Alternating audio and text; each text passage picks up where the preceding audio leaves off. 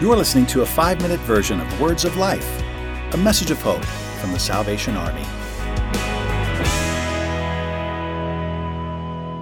Hello, this is Phil Needham, and we're continuing our series for Advent and Christmas. Today, we're talking about joy, and you may want to look at Isaiah 55, 1 and 2.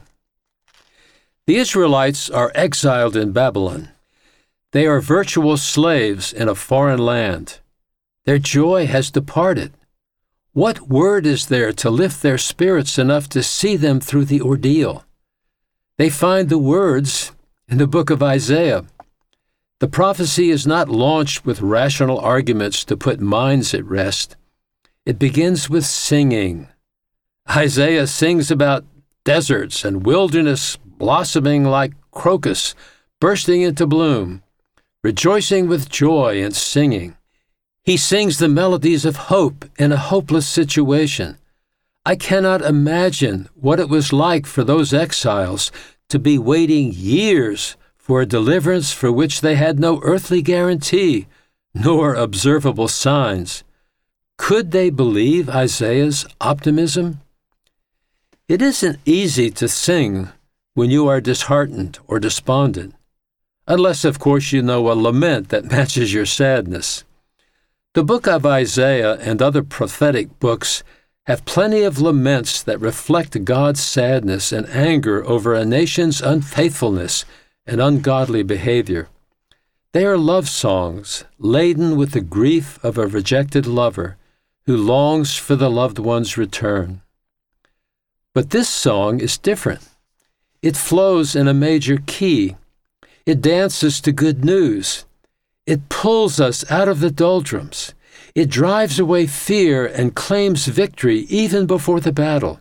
Such songs are sung throughout the Old Testament, whether they are great anthems of praise at the dedication of the temple, or a terrifying songster brigade at the head of Jehoshaphat's victorious army, or Gideon's drum and bugle corps leveling the walls of Jericho, or the for adults only extravagant love songs of Solomon.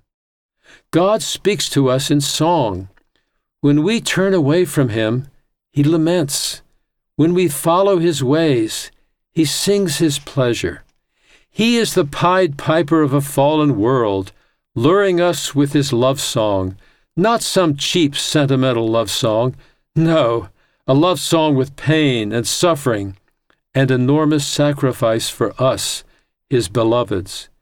And when we are lured by such a song, we answer in the words of Paulus Gerhardt's hymn, "What language shall I borrow to thank Thee, dearest friend, for this Thy dying sorrow, Thy pity without end? Oh, make me Thine forever. And should I fainting be, Lord, let me never, never outlive my love to Thee." Such answering songs are sung from deep within us, from our souls.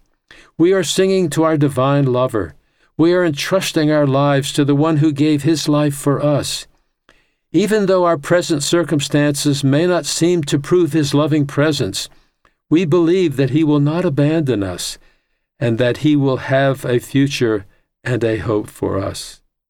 This is the kind of assurance the Israelites needed. God gave Isaiah the words and the music to sing His assurance of their future.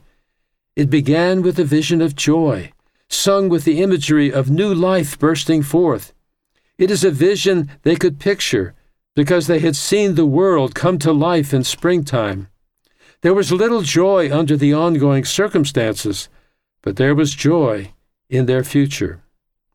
We are now called to sing Christ's new kingdom with joy and live it with conviction. If enough of us do, the glories of Christ's righteousness and the wonders of His love will become more and more apparent in a world moving toward Christ's second advent, when the kingdoms of this world will become the kingdom of our Lord and of His Christ.